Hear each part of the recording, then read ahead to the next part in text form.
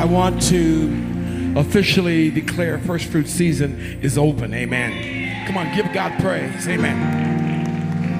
Touching somebody that's next to you. Lord, give revelation and understanding of your word so that we might profit thereby. Thank you for your kingdom being manifest even over the finances of every household in this house.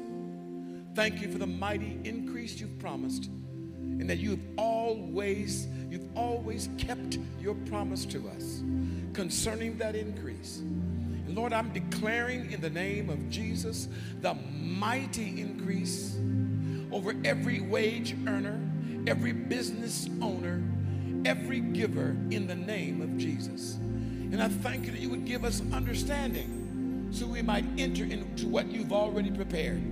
For this we give you praise and thanks in the mighty name of Jesus.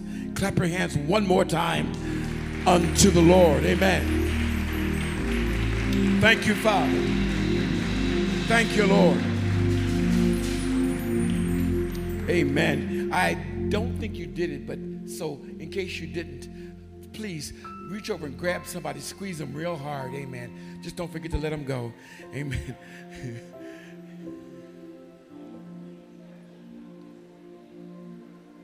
Thank you, Lord. Thank you, Lord.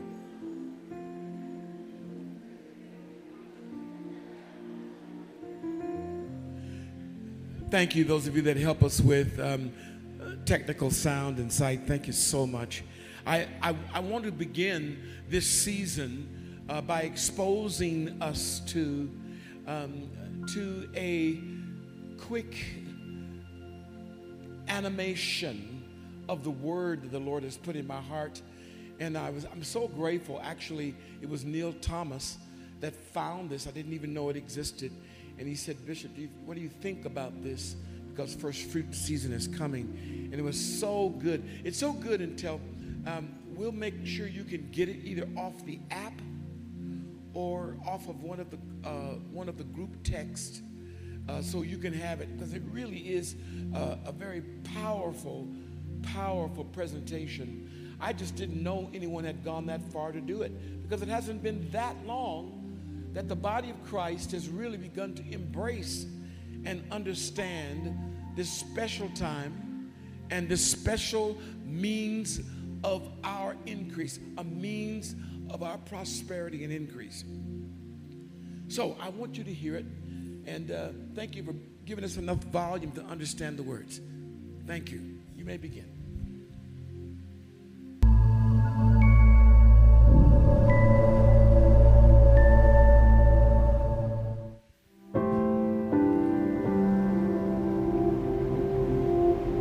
Two men bring an offering to the Lord, one of the fruit of the ground, the other the firstborn of his flock.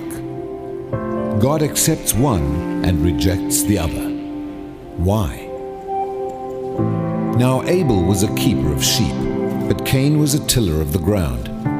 And in the process of time, it came to pass that Cain brought an offering of the fruit of the ground to the Lord.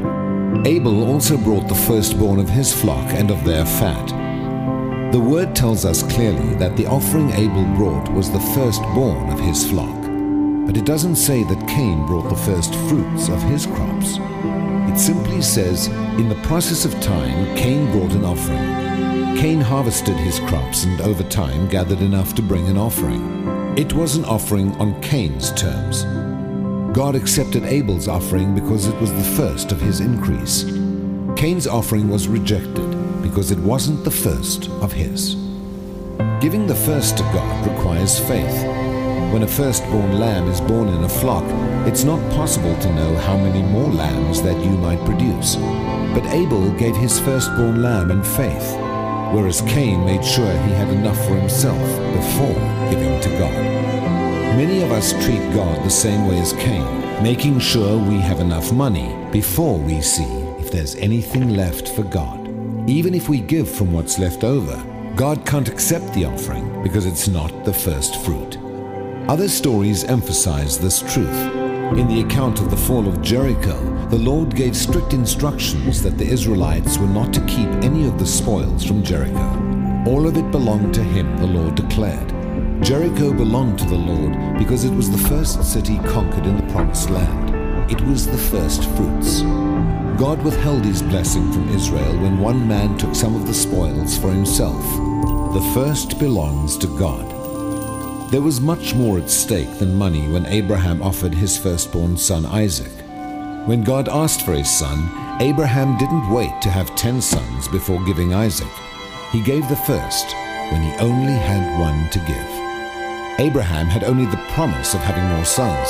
It took faith for Abraham to offer Isaac, faith that God respected and blessed. And God did the same for us. He gave his first in the form of his son, his first and only begotten son, who was given to us while we were still sinners. God gave Jesus in faith that we might one day give our lives to him. The gift of his son came before the blessing of our repentance and salvation. We give our first fruits in much the same way. Before we see the blessing of God, we give it in faith. Giving the first fruits of your income says to God, I recognize you first. I am putting you first in my life, and I trust you to take care of the rest.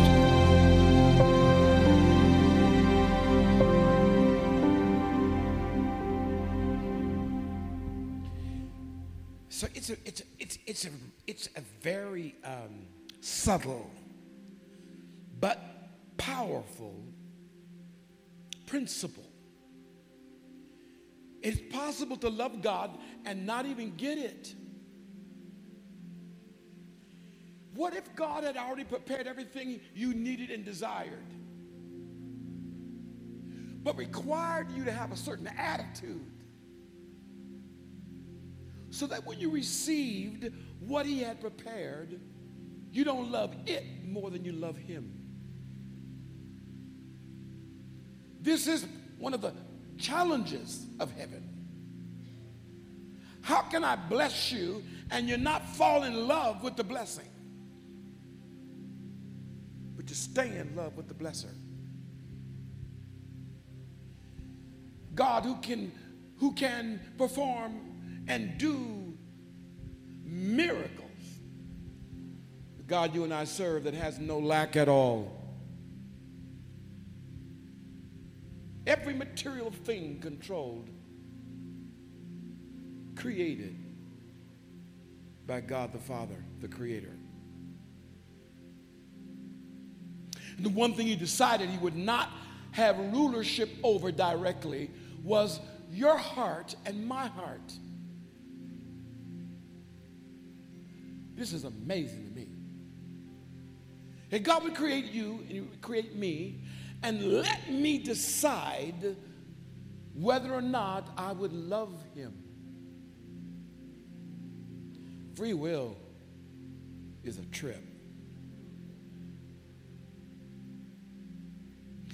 What I want to do this season is I want to examine that through the scripture so that you can step into everything he desires. Some of you have already heard the prophetic word of what's coming, and even this very year, 2023, being a year of tremendous increase. If you believe that is so, raise your hand before the Lord and just say as a sign, Lord, I believe this is the year of tremendous increase. As you know, I just temporarily stopped the series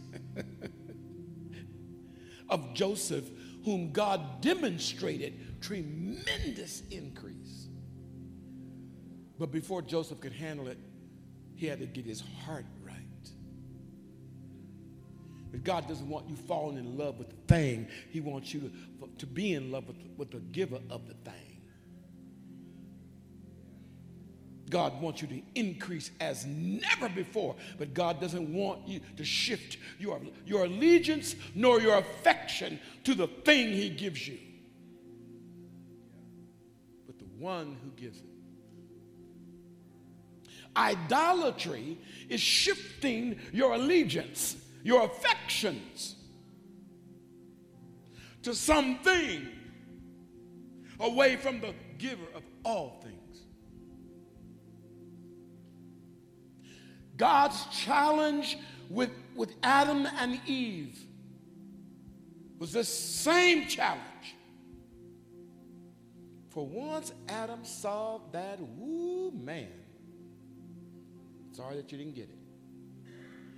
But once he saw her, when Adam saw her, have mercy. He needed mercy. Once Adam tasted what that was like to be, oh my God, ooh, ooh, ooh, ooh.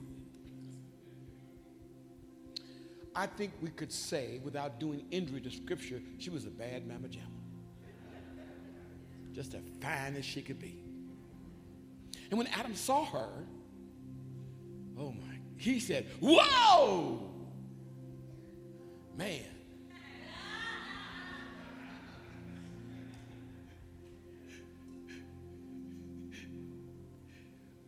Oh, I'm curious, how many of you are married here today? How many of you are married and not motivated by a shotgun? Okay, you got married because you wanted to, right? Okay, so do you remember what it was like when you first saw her? When things changed, you might have grew up. You might have been in the same class, but all of a sudden, when you saw her that particular time, or that particular day, or that particular party, or that particular situation, something happened. You looked at her, and you just couldn't look at her the same way. Do you remember, guys? Oh, that was a thing. Wasn't that a thing? I remember when I saw my woman. I remember. She was coming out of the classroom. She was coming out of the classroom. They had 100 and some students in the classroom. Biology class. I didn't go that day. I was standing outside the class. It's the truth. And she came out of the classroom, and her mama was good and saved. So she sent her to college with her skirts down here. And that day she came out of the classroom, her skirt had moved from down here to up here. Oh, what a revelation it was.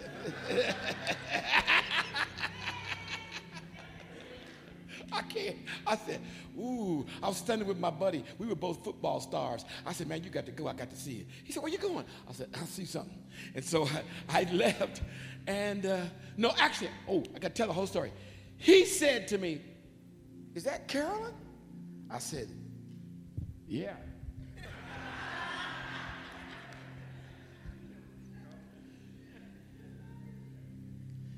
Boy, it's something about it, isn't it? Attraction is something else. Once they came together and once they knew each other, as the scripture said,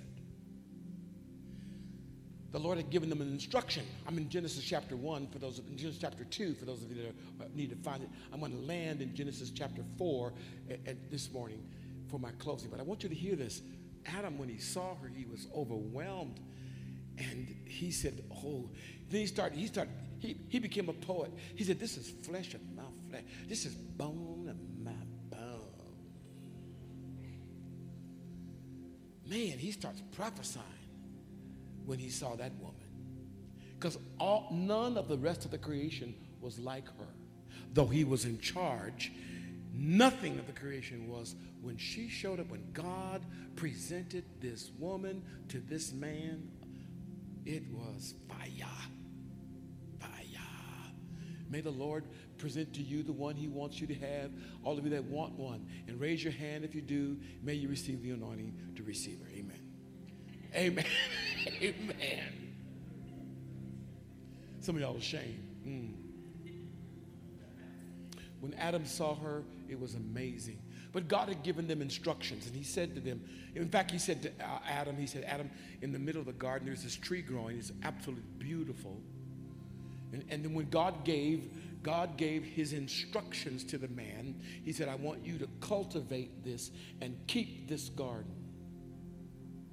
Make it grow. You're in charge. Gave him purpose. Gave him direction. That's why I say to brothers, when it's time for you to be made one with a woman, make sure you got your purpose together. Make sure you got your living together. All the women say, I got their brothers talking. All the women voices. What's going on? And so it was that Adam did and saw her, and it was amazing. But the Bible says that the enemy, in the form of a serpent, spoke to Eve. And the way he spoke to her was so cunning. He asked her questions. Really? Is that what God said? He said, don't touch it, don't eat it, don't touch it. Is that what God said? He said, the truth is, if you do eat it, if you do touch it, you'll be like him. He just don't want you to be like him. And she ate. And then she said, here, eat. And Adam ate. Even though Adam knew he should not have eaten. I'll let all the saints say amen. And even though he knew what God said, he had to make a choice between what he had come to love this person and the thing God told him not to do. Because God said, the day you eat that, you will surely die. And the woman already ate, and now she is eating, and he's looking at her, and he remembered what God said, she's going to die, but he would rather have her.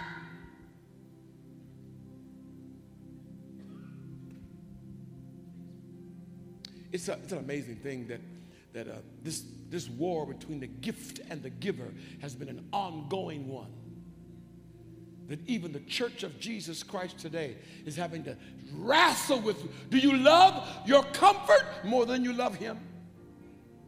If you love your comfort more than you love him, then you will do whatever it takes to keep that comfortability, even if it means working more hours, even if it means separating yourself from the house of God, from the people of God, from the things of God. If it comes to your comfort, you do whatever you got to do to keep that comfort. It's a war. It's the same kind of war. Do you love me, or do you love the gift I gave you? We're dealing with the same deal right now. Some of you are living better than you ever lived in your whole life. Some of you live 2 and 3, 4 times better than your parents. Some of you disdain, I ain't ever going back to that. You remember what that was like. Some of you remember what those smells were like. Ain't nobody talking to me this morning. You remember what it was like to be raised in that hood. You remember what it was like to have to go to that school. You remember what it was like to have to run from that crowd. You remember what it was like you just had to talk your way out of situations. You remember what that was like, having to come home bruised and beat. See, I ain't never going back to this. And God blessed you and kept you. Got an education. Educated God right out of your life. I'm sorry, forgive me. That's not everybody, but yeah, many of us are struggling with that. The education that we have puts God at the second seat. Puts you and your desires on the first seat. Makes the highest goal of your life the acquiring of stuff. And some of you got stuff, and the stuff you've got, the problem is that stuff has got you. God wants to deliver you. You need more stuff, but God can't afford to let you have more stuff because I told somebody, I said, he could give you $1 million, win the prize, but you be in Acapulco next week. You wouldn't even show up. Talking about, hey, some of y'all, hey. This war between stuff and him is an ongoing battle that God is going to win. Say, God is going to win. And I want you to win. What he's doing right now, when God wanted to get our attention, when he wanted to get the church's attention, one of the things he did, he released the pandemic. COVID. You can say COVID, people. You say COVID. It was kind of like that movie that Disney came out with, Mustafa, Lion King. Remember when they used to say his name? Mustafa. Say it again. Mustafa. When you say COVID, people go, COVID. It got us so bad, we wouldn't even sit next to each other. We love our comfort more than his word. We believe in what we can taste, feel, touch more than what he commands us to believe by faith. And God has been in this war getting the attention of the body of Christ.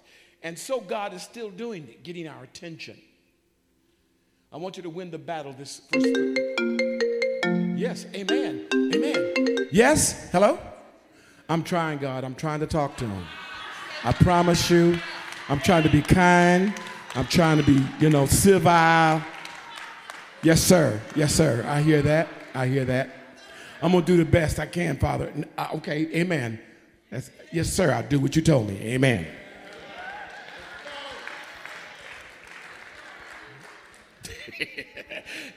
So here we are. Here we are in the middle of this because right now, 2023, February.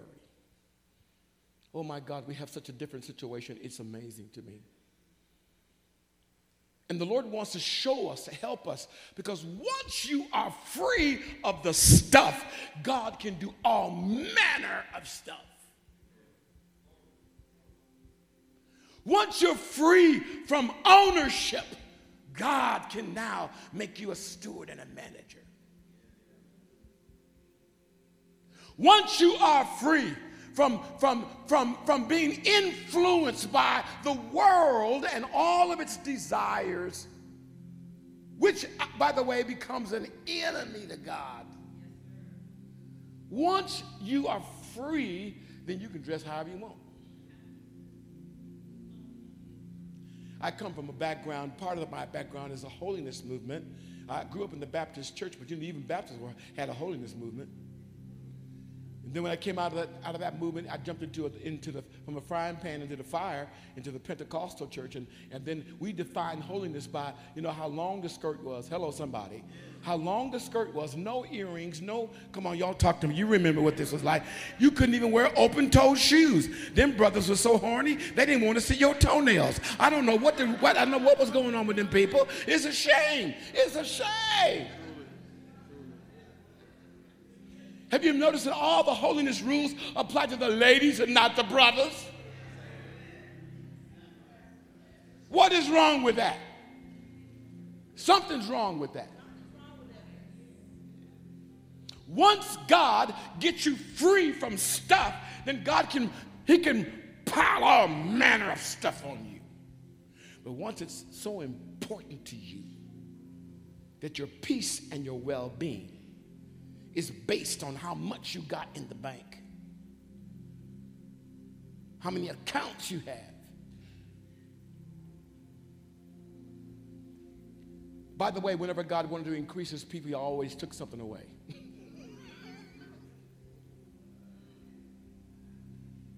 He had to get them and us into a place where we're no longer moved by that. We love him.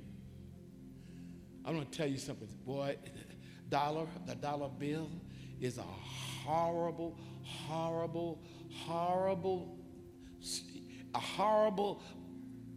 taskmaster. It's horrible. But we're going to be all right because God's going to help us today. Now, Adam and Eve, they were actually run out of the garden. And God said, I can't have you in here. I can't have you eating from the tree of life because I don't want you to be perpetually evil. So I'm not going to let you taste eternity in that evil state of disobedience and unbelief in what I said. So what I'm going to do, I'm going to guard this by an angel. He guarded the entrance into the garden and the access to the tree of life. And they were forced out, and now what they could have done by joy, they had to do in drudgery.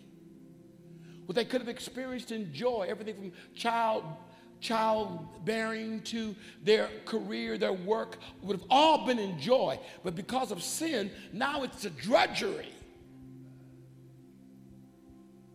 And here they are, outside the garden, but their attraction for each other remained the same. Look at your neighbor and say, their attraction for each other remained the same.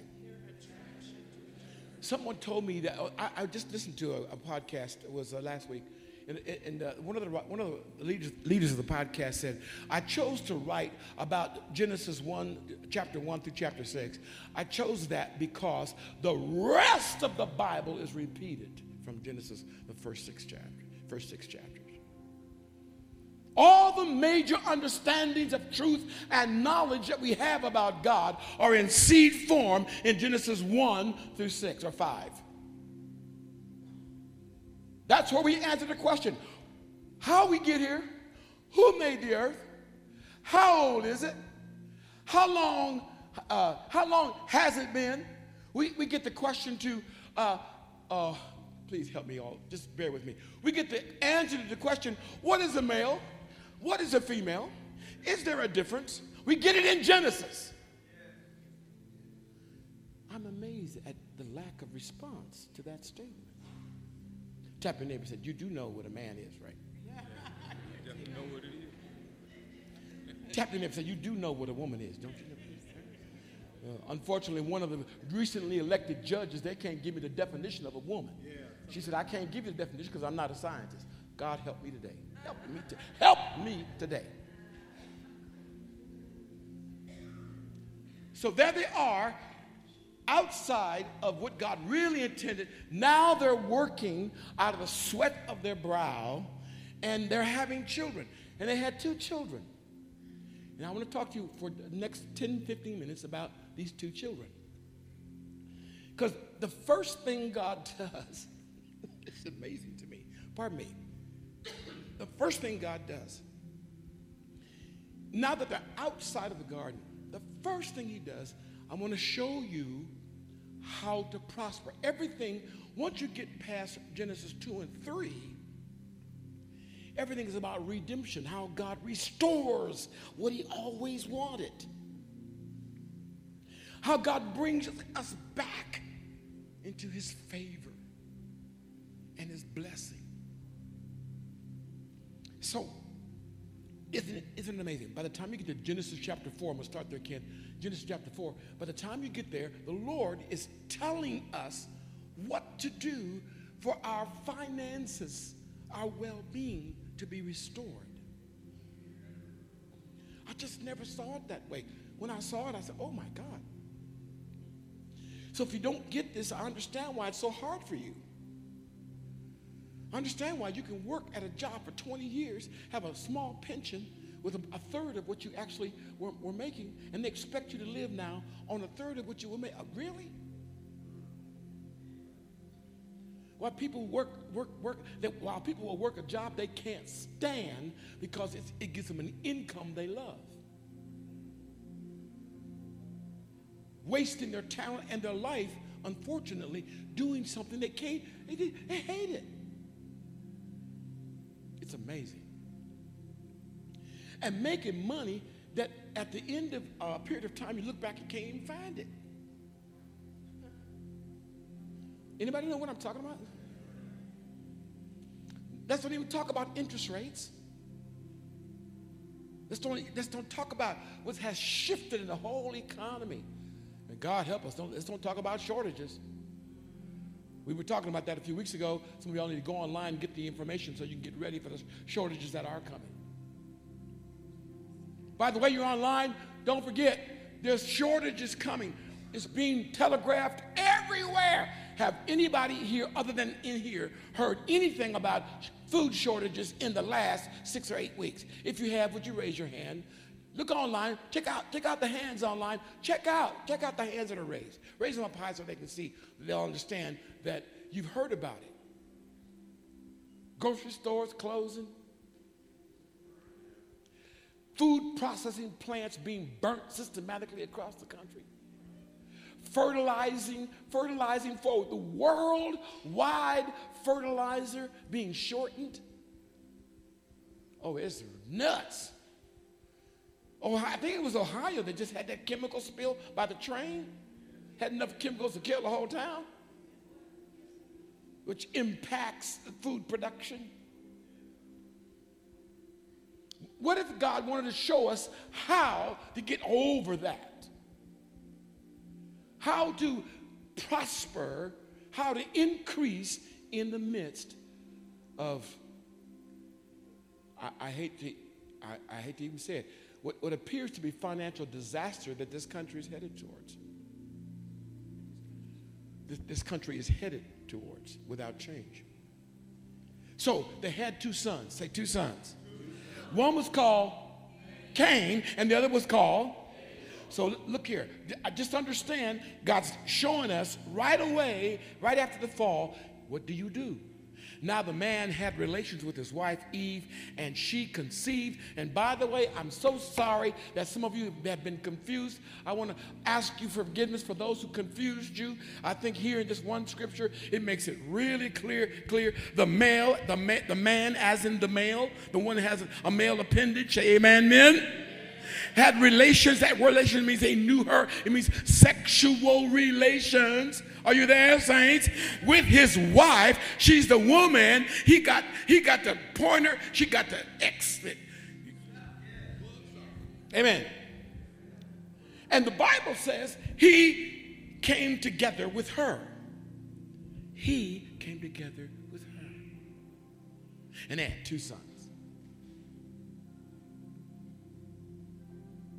One was Cain, one was Abel. So, Cain and Abel, what the scripture does not tell us is the details of their growing up. But they had to grow up.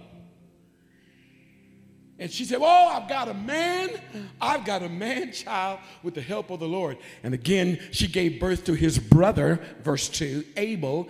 And Abel was the keeper of flocks, but Cain was a tiller of the ground.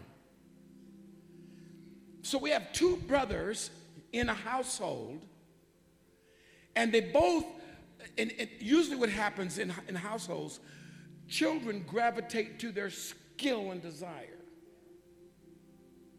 So obviously, with Cain, he liked to play in the dirt. Y'all there? He was a tiller of the ground. Means he could make stuff grow. Boy had a green thumb as a tradition. It's kind of a thing we say, if you're good with plants, you can make things grow. I don't believe God was displeased with him at all. I don't think God was mad with Cain because he loved to play in the dirt. Some of you sitting here today, you love to play in the dirt. You got dirt in your house. I don't mean dirty house. I mean, you got dirt pots in dirt pots. You just put it in there and just sing to it and it grows. It's amazing. My wife has been working on this plant that we've had for almost a year. Is it a year yet, baby? Yes, I bought her an orchid, and she was determined to make this orchid grow. And you know, they grew and the petals and all that fell off and the little green shoots came out. And somebody said, oh, you don't put a whole lot of water, just put an ice cube in there every week. And she's been putting that ice cube, she go in there, get that ice cube out and put that ice cube on that little plant and just sit it there. And sure enough, the little green petals are growing out. Some of y'all love to play in the dirt. It's a good thing. I played in the dirt. My daddy made me play in the dirt, made me dig up the garden, made me dig up the yard, made me mow the yard. Whew. Some of y'all played in the dirt big time. We made dirt huts. No, that's the truth. Yeah, we did. We got these flat shovels, you know, and carved this out a square by the fence. When the fence come together like this, but we carved all that out, dug it about a foot deep, and then got straw and pulled the straw and got one of them chicken wire fences and put the chicken wire fence in the corner of the fence, and then take that straw and weaved the we weaved the grass all up in the, oh, it was hot. It was awesome. And we weaved that grass all in that hut, and it was dug out, and when the sun was coming, we'd be in the cool of the place where we had dug out and made for ourselves, sitting in the dirt. Oh, we loved it. Until one day a black widow spider showed up, and we got out. Love to play in the dirt. Some of you guys love dirt in your fingers. It's a beautiful thing. The Bible says Cain, he was a tiller of the soil. But Abel, he was a keeper of the flock. Now God he is not dispositioned in a different way over those who can deal with animal herding and those who are tillers of the ground. There's nothing in God that makes one better than the other. Nothing. But God does watch. I'm not sure where they learned it from. I'm going to give you what I believe, how I believe they learned this. When God put Adam in the garden, God taught what we would call the principle of tithing. He taught him that. He said, all these other plants, everything else in the garden, you can touch it, you can deal with it, you can eat with it. But there's one in the middle of the garden, don't mess with that one. You have to till it, make it grow, but you can't consume it.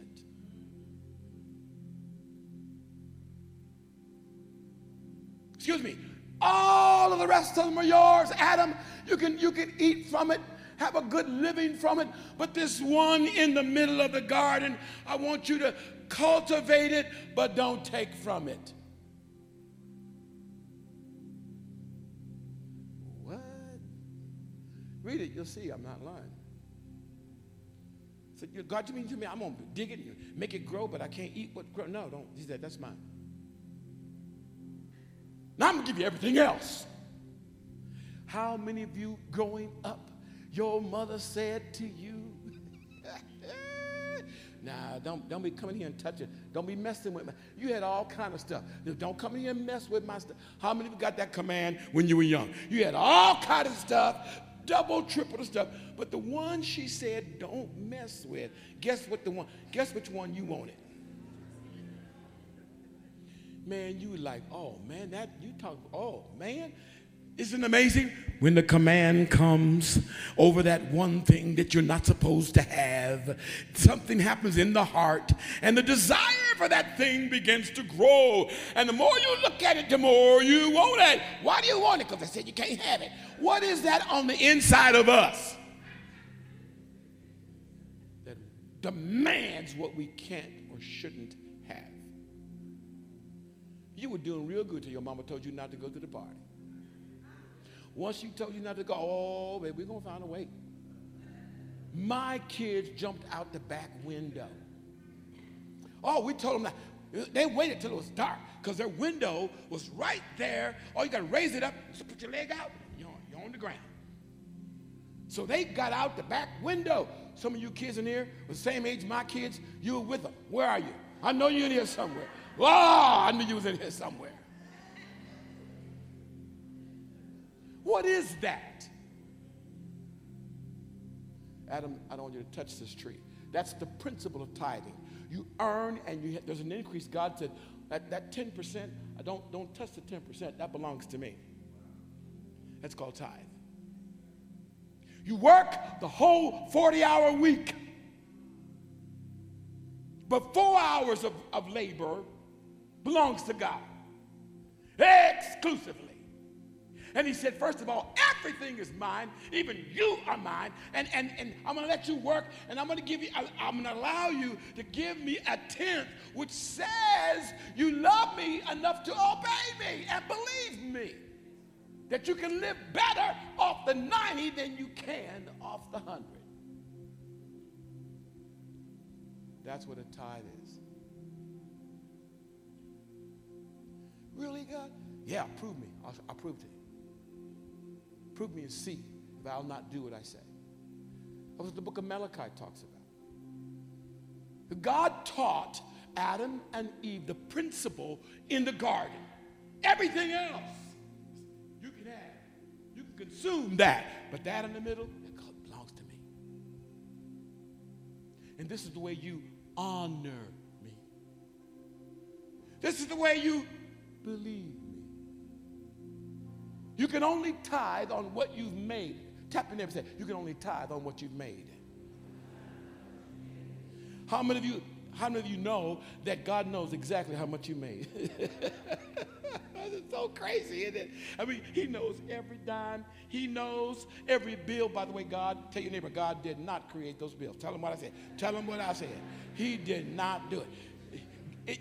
It is your Macy's account. It's not God's Macy's account. It's your Neiman Marcus account. It's not God's Neiman Marcus account. Talk to me, saints. You're about to get rich in a minute if you hear what I'm trying to say. Listen to me. Listen to me. God put that principle there because he knows your nature. Tap your neighbor and say, he knows your nature. He said, because you love me, if you love me and you believe me, if you love me and you believe me, what you do, I'll let you, you can, all the rest. But that one thing, that's the principle, that one thing. And here's the principle that goes with it. Give him that one thing ASAP. Because the longer you wait, the more it feels like yours. Tap your neighbor and say, he's talking to you right now. Say, he's talking to you right now. So God wanted to have his blessing over everything you've made. And the way God releases his blessing over everything we have made is by taking a tenth of what we have made and surrendering that with,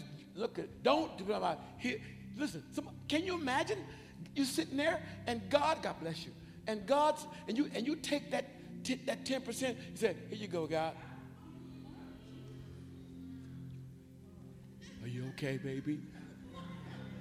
That's God's face.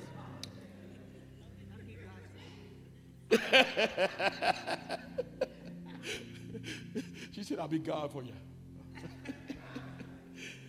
Isn't that right? Some people don't handle this very well because when it comes to giving, there's something in the nature that's not right. Everything else, all of what you've done, fine. But that one little 10%, what I want you to do with that, I want you to take that, get that off the top and say, Lord, Lord. What you're really saying is all of it belongs to you, but I represent all of this in the 10th as you told me. Look at your neighbor and say, God's going to bless you right now. Tell your neighbor, say, I repent for not tithing. Tell your neighbor, I repent for not tithing.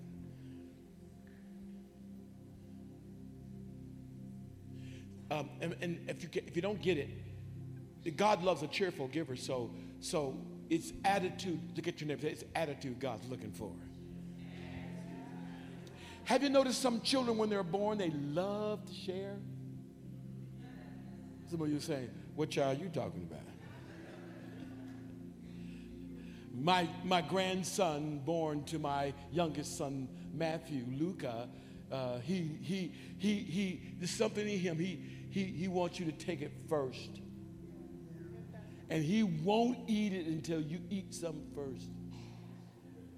And then he's fine. I felt kind of like the king and the cupbearer.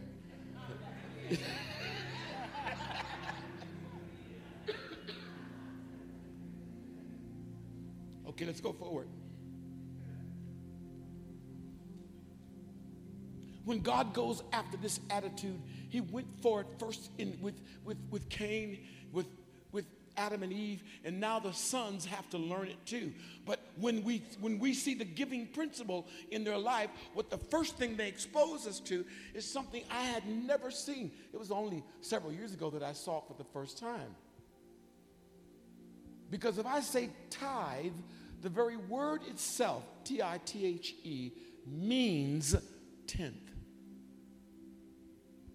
And some people need to go back to school. Tap in and say, you need to go back to school, how to work that decimal point. Ask them, maybe they don't work that. It's real simple. I made $1,000 this week. You take that decimal point, move it over how much? 2 times. And then that's how much you give. That's your 10th, right? Is it 1 time? She said 2. Say it again. Once, if I have 1,000, 1, 0, 0, 0, right? I move it over how much?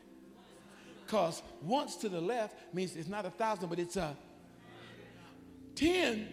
Who said 10? Oh, she said 10. You know, I was about to send you back to school. Praise God. I want to tell you something that Carol and I learned early in our walk with God. What we learned is that we could live better off the 90% than we could live off the 100%. We found that out in experience. The reason why I'm speaking with you about tithe is because this where we're going together is much greater, much more powerful. But you got to get that first part right first. So we always give room for the saints of God to tithe, because that's God's kingdom economy working in your life when you obey and believe. I do feel sad and sorry for those who are publicly teaching something different. So that you know where your bishop stands, I have not moved my position from the scripture. And now I want to take you one more step. Only take a few more minutes. So, the Bible says Cain brought an offering to the Lord. It does not say tithe. Look at it, it does not say tithe. And he brought some of the fruits of the ground to the Lord. And it says, Abel, he took the Bible uses the word firstlings. I'm not sure if you never herded animals, then you may not understand this. But when animals have sex, they have babies. When those babies come, you don't know how many babies are potentially in that animal. In the same way, you don't know how many children are in the loins of your firstborn child.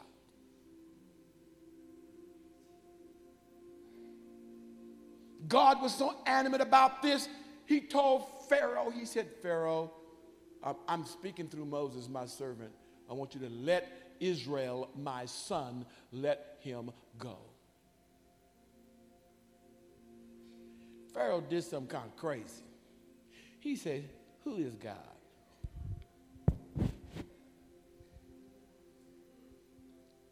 Miss Wanda, he did not know who he was talking to. Now, he had profited for 400 years from their free labor. And God said, I want my son back. Because God looked at Israel as a son. Pharaoh said, if I let him go.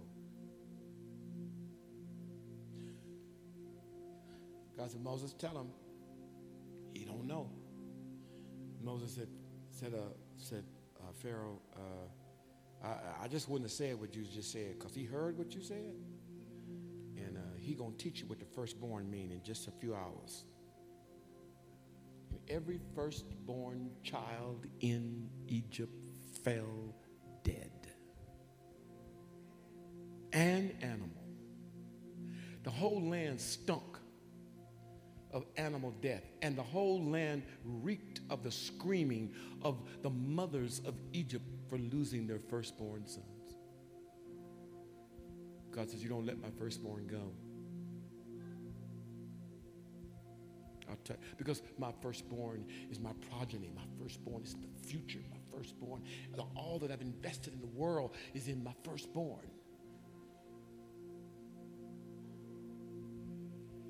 So when Cain came and brought the firstlings, that is the firstborn of his flock. See, if you have two grown sheep, you know, they're only going to live for so long. But if they mate and they multiply, they can live forever and ever, and they on and on and on. You understand what I'm saying? So when he picked that little firstborn of his flock and brought it to the Lord, he was bringing his future to God. Lord have mercy. The Bible says. This is what I'm about to tell you is tradition. Usually when you gave an offering, if the smoke went up, it meant God was pleased. And he received it. If the smoke went in your face,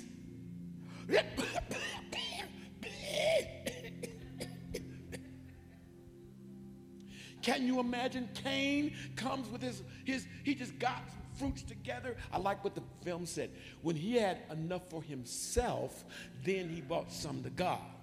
Look at your neighbor and say, I know he's not talking to you, but some people only give to God when they feel like they got enough for themselves.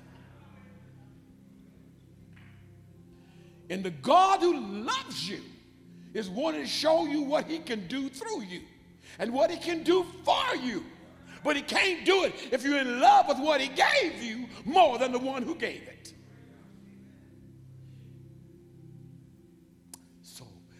So Cain, he comes to bring his fruits. Here.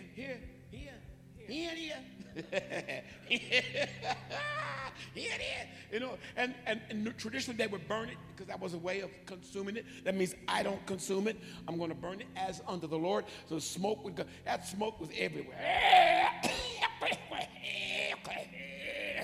And he not happy. Hello, somebody. Whereas Cain, he's coughing. Here comes Abel, and the smoke streams up and goes up to the heavens. And God was well pleased because God saw something in his offering. I'm sorry, help me, y'all. God was looking at Abel's heart in his offering. His attitude was in his offering. His disposition before God was in his offering. He understood who God was. He knew everything he had, his well-being, even the very breath in his body was by God Almighty. It was his privilege and his honor to offer unto God. Not his bane, not his loathing, but he wanted to. By the time his brother comes along, and he coughing, his brother look over, his brother ain't coughing. His brother not coughing. He look,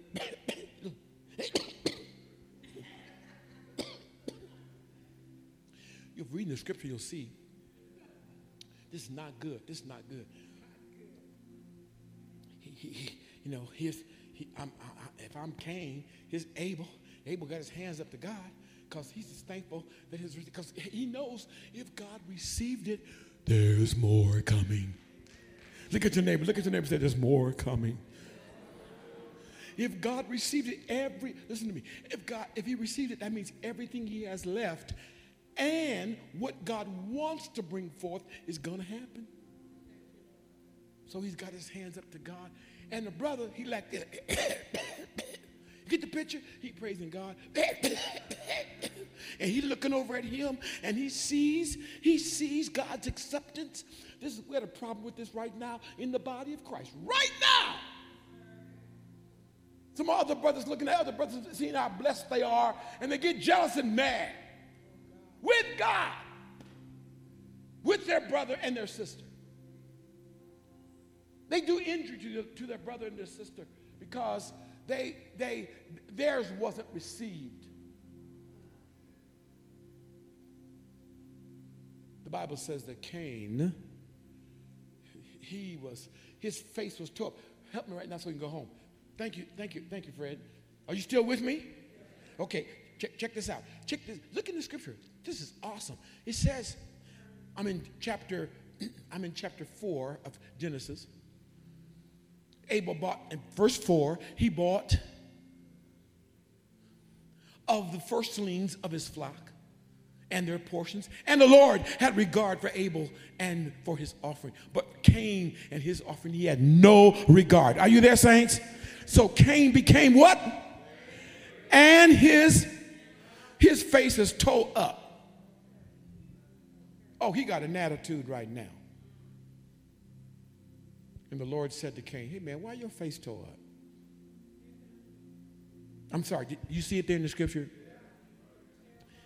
The Lord said to Cain, why are you angry? Why has your countenance fallen? Are you all reading the scripture? Are you reading the scripture? Now, look at the grace of God. Look at the love of God. Look at the next verse. Are you still breathing?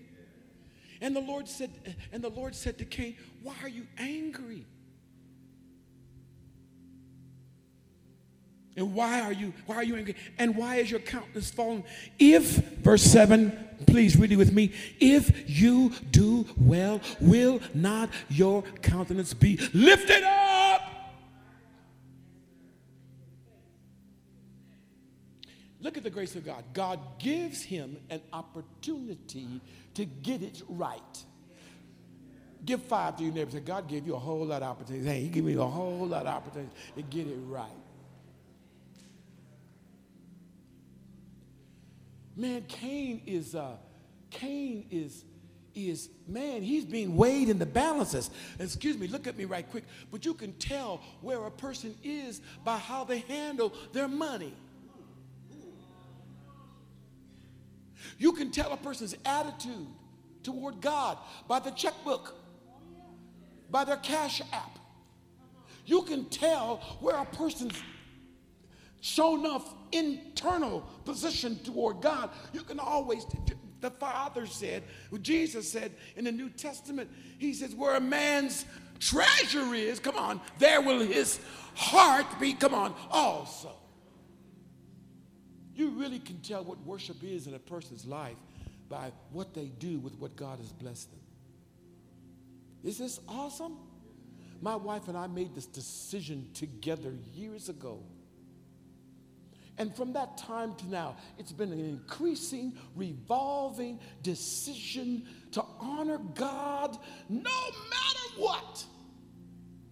No matter whether the Negroes gave or not, bro, because they don't give all the time. And we don't have another job.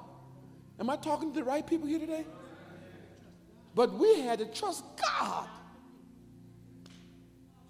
And we've had to, and we shall, and we will by the grace of God. And God said, you know what? He said, you can't help the people until you are no longer dependent upon the people. If your dependence on the people changes what you preach to the people, I can't use you as my servant.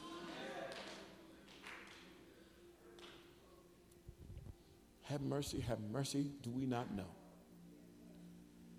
We never told you, we haven't run before you all of our financial battles. But I will tell you in this fresh first fruit season, God has kept his word to us when others have not kept their word to God. God don't have a lack of sources. Remember that, saints. God is not restricted to your concept or your idea of financial resources. God has sources you don't know anything about. God can speak to somebody in a moment that doesn't even know your name and write that check for what's needed. Bam, there it is. And with Cash App today, oh my God. All you got to have is your phone number. Hello, somebody. So God said to Cain, man, come on, get your face right. Do you see the Father? Do you see the Father in this? You see the Father, his heart toward his son? Listen, you want to see it from another perspective? God said, I know what your father Adam did. I know he preferred your mama to me.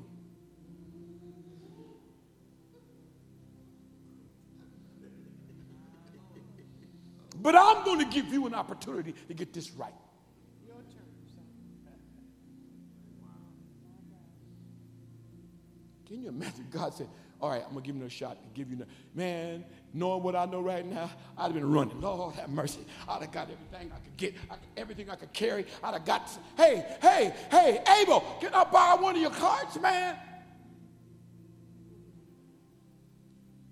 Because I wanted my heart to be right. Lift your hand to the Lord right there where you stand. Lord, I want you to deliver us from every form of fear. A fear that you won't reciprocate, a fear that you won't come through. Deliver us from every fear that the enemy speaks into our minds, that we will be lacking and that we won't have enough. It is a lie. I declare in the name of Jesus, you are more than enough. Prove yourself to your people who are willing to respond to your command. In Jesus' name, amen. Man, that thing was so heavy. So, thank you, baby. So he said, are y'all there with me? Come on, read it so we can go home and get this done. Do you see that verse where he says in verse 7, if you do well, look at you and say, if you do well. I wonder what doing well means in this context. Good question. Is doing well begin with your attitude?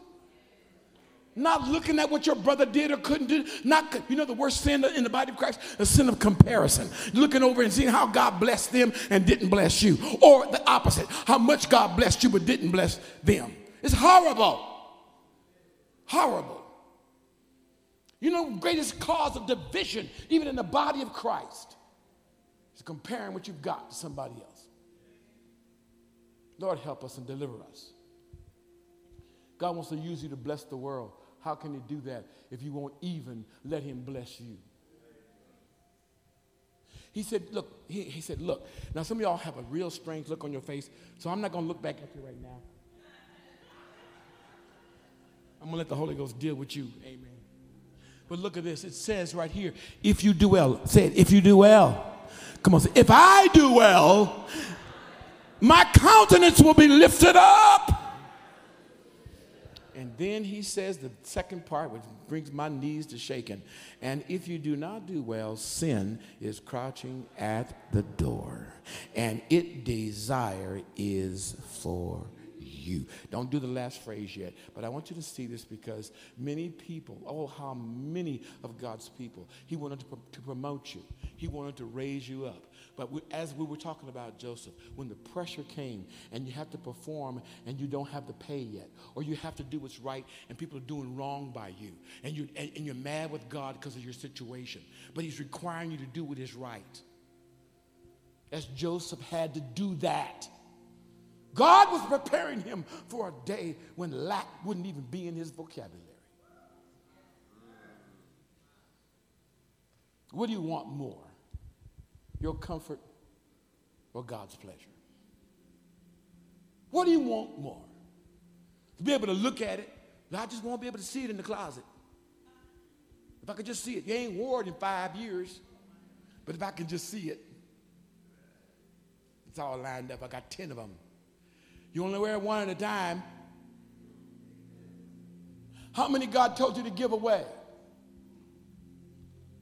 How many of you got stuff just piled up? Your brother, your sister got needs. You won't even give it. Because you're too worried, because you won't be able to see, well, what if I want to change? I got to have some change. I got to have some variety in my life.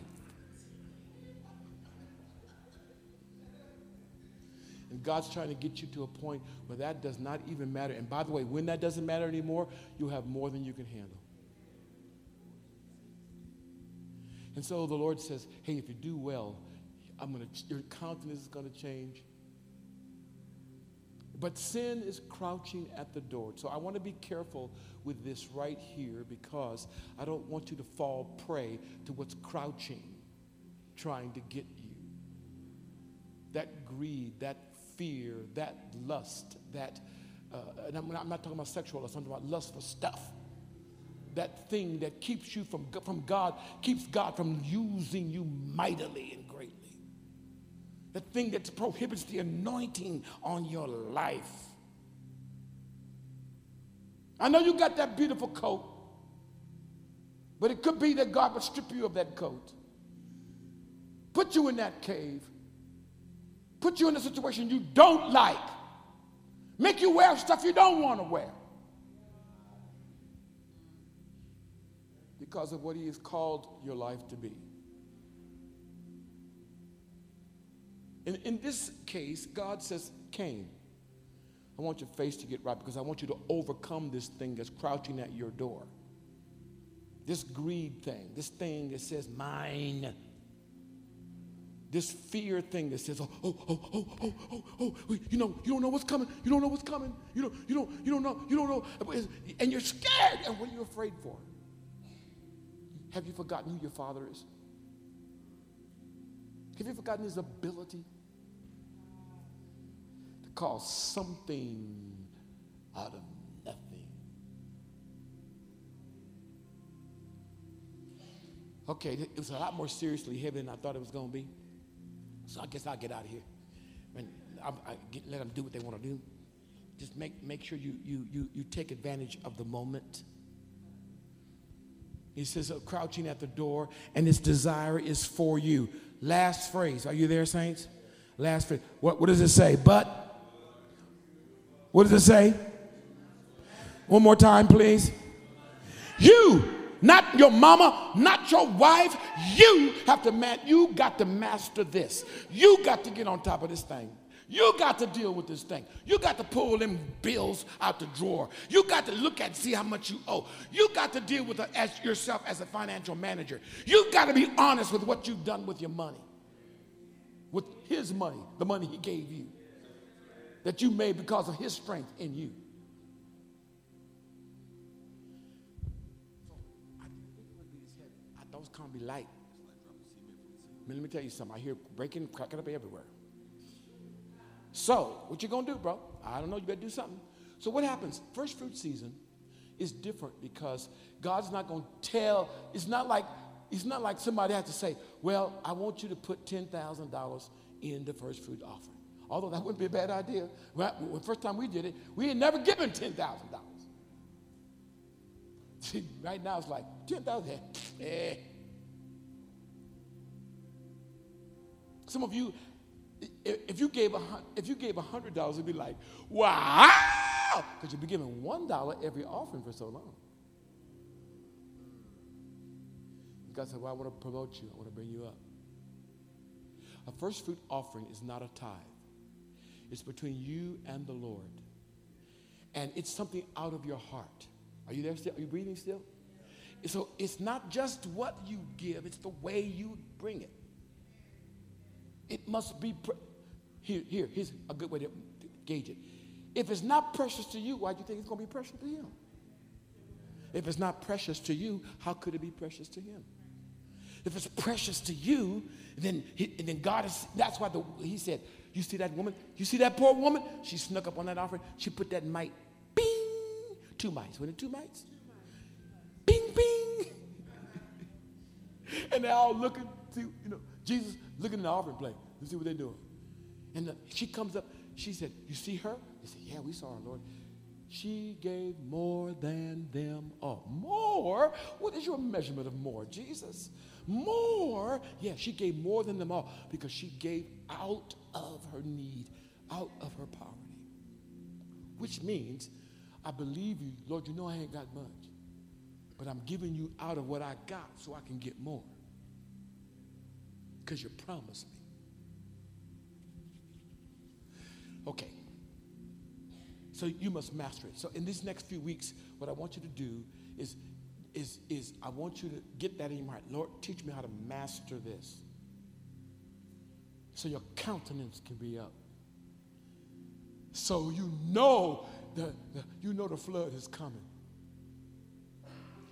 You can take advantage of the prophetic word that has been spoken over you. Some of you business people who were with us in the business meeting, the prophetic words that were spoken over you are dependent upon you mastering this principle. That whatever you say to me, Lord, that's what I'm going to do. And the first fruit comes not a tithe. It comes in lieu of what's coming. Say, what's coming? I want you, here's the principle. Agree with each other if you're married. If you can't agree, add the 2 up and give them both. Not yet. Agree with each other. If you're single, agree with you and the Lord. Let your spirit, yeah, that's good. Let it be significant. In fact, when you look in the Old Testament, he says the first fruit is the best.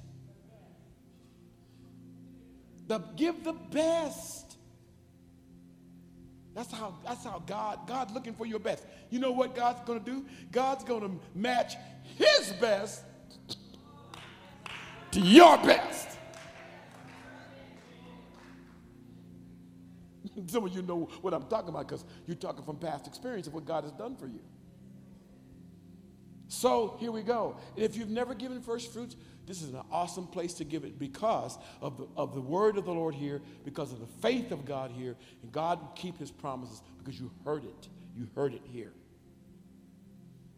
So first fruit is that gift you gather together. We have a season. It starts now till April 2nd. Say April 2nd. Literal first fruits in the scripture is actually Resurrection Sunday.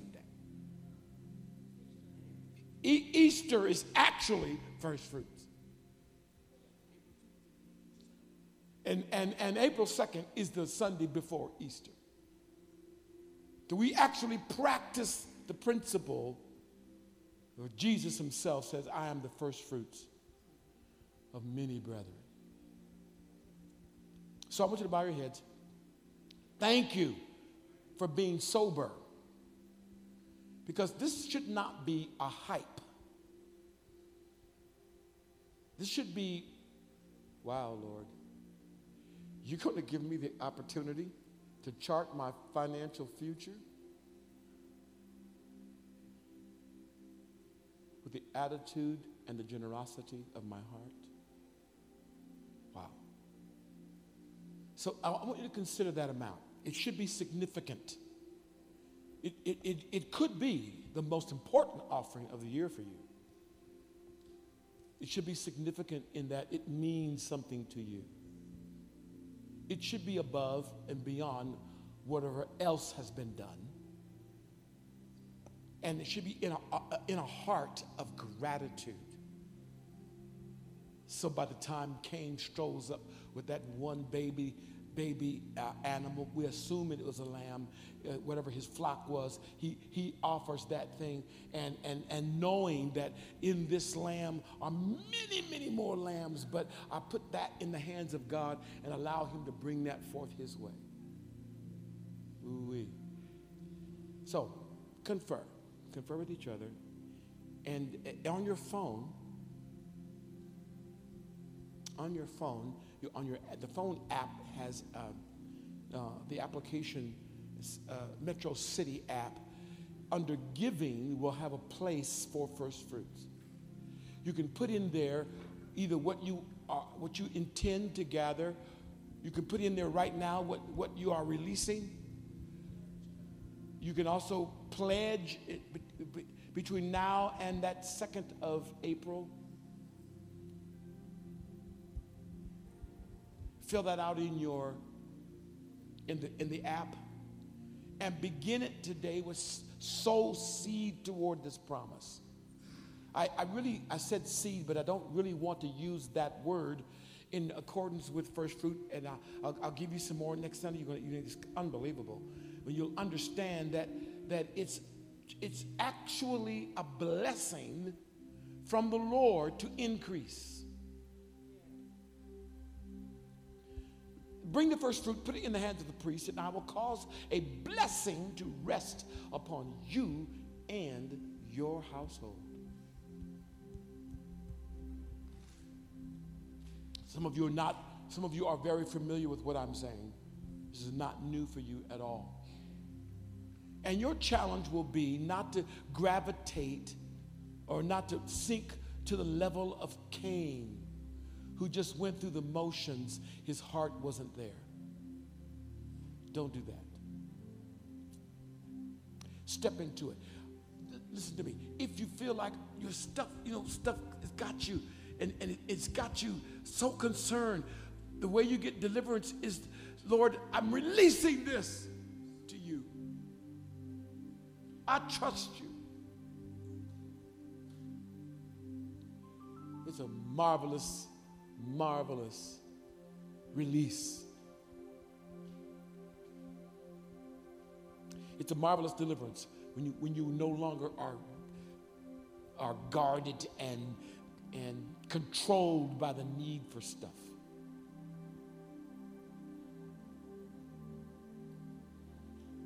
In fact, my wife and I, we've asked the Lord to put us in a situation when we can give far more than we ever receive.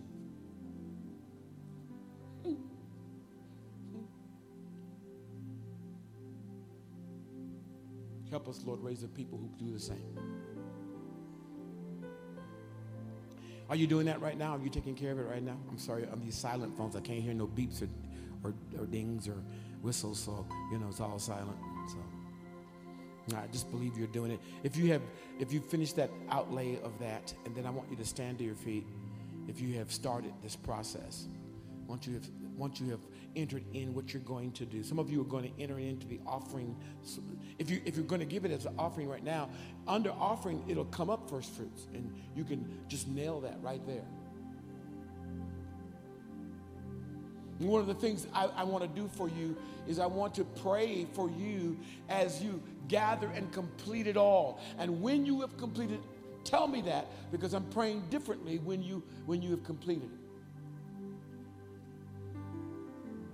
I want you to step into it in the name of Jesus.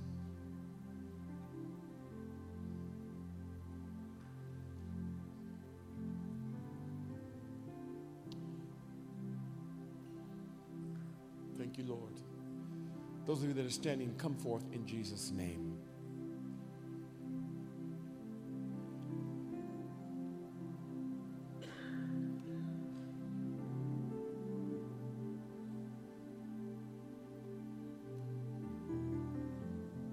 He wants you more in love with him than you are in the stuff. For some of you, this is a test. What did he say to Peter? Peter, do you love me more than these? Talking about the fish he gathered. Do you love me, Peter, more than these? Peter, I'm going to make you a fisher of men. You're not going to lack anything. Hallelujah. Those of you that are sitting in the seat, stretch your hands towards these that are standing. If these that are standing here are undoubtedly familiar with first fruits, some of them have even been gathering their first fruits without ever being told, because it's a part of their lifestyle now, and they know this is the beginning of it. And they're going to get it in early because they understand as you get it in, God is able to do. You release God to do what he's always wanted to do anyway.